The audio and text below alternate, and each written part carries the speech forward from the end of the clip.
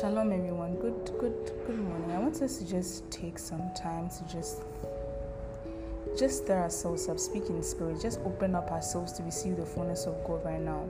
If you can speak in tongues, I want you to blast into them right now. Be hot, be full of it, be hungry, be thirsty for what is going to be delivered into this message today, because it's from God. It's not from me. It's from, He has delivered a message unto you through me. Just get that word. Be so thirsty for it. You can speak in tongues. Just begin to blast in right now.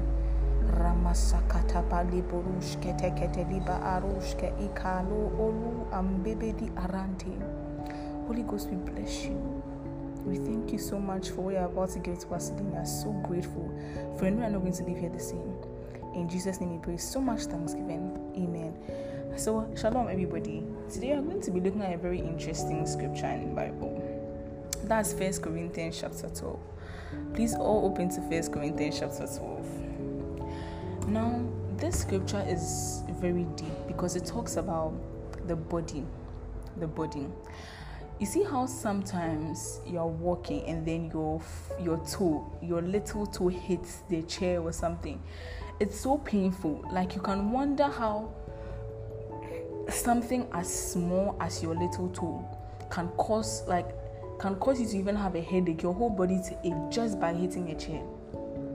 And that is how, I like how the word of God always gives things which are always practical, because it makes it practical for us. It's not theoretical, it's not empirical. You are practicing everything you hear in the word of God.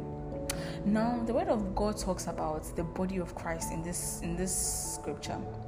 And we see how important we are. We are literally the body of Christ. And it is amazing because a head cannot do anything. A head is just a head. A head needs a body. It needs a body to move. Even though the head has the eyes, it can see, it can think and everything. If it doesn't have a body, it is useless. So look at how we are the body of Christ. Look at the importance, the ranking that we are brought into. Now, this scripture also talks about drinking into the Spirit, which is very weird because, you always drink from something. You don't drink into something. But as the Bible also said that, the wisdom of God is foolishness in this world. Drinking into the Spirit. How are we drinking into the Spirit? Now, let's go back.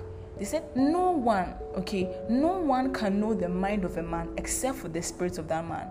Similarly, no one can know the mind of God except for the Spirit of God. And whose spirit do we have in us? We have the Spirit of God in us. So when we say we are God, we are God, it's not that we are blaspheming, because the Bible literally told us that, look, you have the Spirit of God in you. So who are you? Because the Spirit of man knows the mind of the man. So if the Spirit of God is in you, then whose mind do you have? You have to declare and claim these things and believe in them and walk and run with them. Now we are drinking into a spirit, which is weird. I didn't understand. But let's think about it.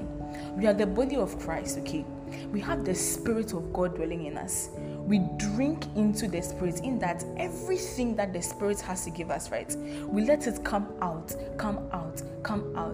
My man of God said something on one of the services last time, and he was like, everything that you work out in yourself, it stays with the body. Everything you work out. That's why, it is very difficult for some people to stop addictions and, what have you. It's not because they cannot be healed. No. Whatever you bring out deep within you, it stays with your body. So if you are constantly spending time in the Word of God, constantly meditating, constantly bringing things of God out, they stay with you such that now you have become, your body, your spirit, your flesh has become of God. But if you constantly spend time with things which are not of the God, right, you are also bringing those things out. So they come to stay with you. So you see that, there are some people who, they are so vision oriented. They have so many great things, they are so passionate about certain things that are always letting them move forward in life. It's not rocket science. It's because they brought those things out. What are you bringing out on the daily? We've heard that, so we are the body of Christ. That's what this scripture tells us, and it's very, very beautiful. Another thing it talks about is, the main message is don't remain unspiritual. What are you bringing out in your daily from you for you to become a spiritual being? When men of God are praying, when people are prophesying, it's so nice to you. Like, you're like, oh my God, I wish I could do this. What are you doing to make that wish an actual thing? Are you just going to be one of those people who always dream about the nice houses they want to have, but they don't actually work for it, and then they're just keeping on dreaming? Or are you actually going to make the effort and push forward and cause that dream to actually become a plan by working yourself out to make that thing happen? You can be spiritual in so many ways. It's not someone who is going to tell you. It's about discovering the things that allow you to succumb to the word of God. If it's listening to messages, if it's listening to spiritual songs, if it's watching certain types of movies, if it's staying away from certain things, you know that, oh, this is going to help me.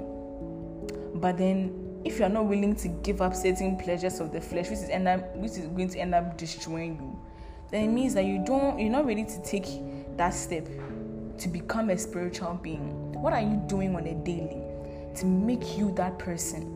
What are you drinking daily into your spirit, so that when people see you, they can say, I have met somebody who is like God, and I want to be like this person. That's winning souls. It's not about always going to stand beside the streets and be preaching to people and telling them that, hey, follow Christ. No. Yourself should radiate Christ, that when even 1,000 people see you, immediately they are changed. That is true winning souls for Christ. When you are able to clock so many people, it's not about you going to stand somewhere for hours and then no one is healed or no one is converted to Christ. One word alone can cause so many changes, so many different things. What are you drinking into your spirit? What are you doing for Christ? What are you becoming on a daily? Let's pray. Heavenly Father, we thank you so much for this word that you've blessed us with today. We thank you so much. We pray that as we walk in you, we drink you, we become you, we experience you, we grow in you, that nothing, absolutely nothing can prevent us from becoming the very nature, the very plan that you have for us. We bless you. We are so grateful because we know that we have become and we are becoming and will continue to become your plan. In Jesus' mighty name we pray with so much thanksgiving. Amen. Have a wonderful day. Bless someone's life today with anything, a word, a song, a smile. God bless you. Bye.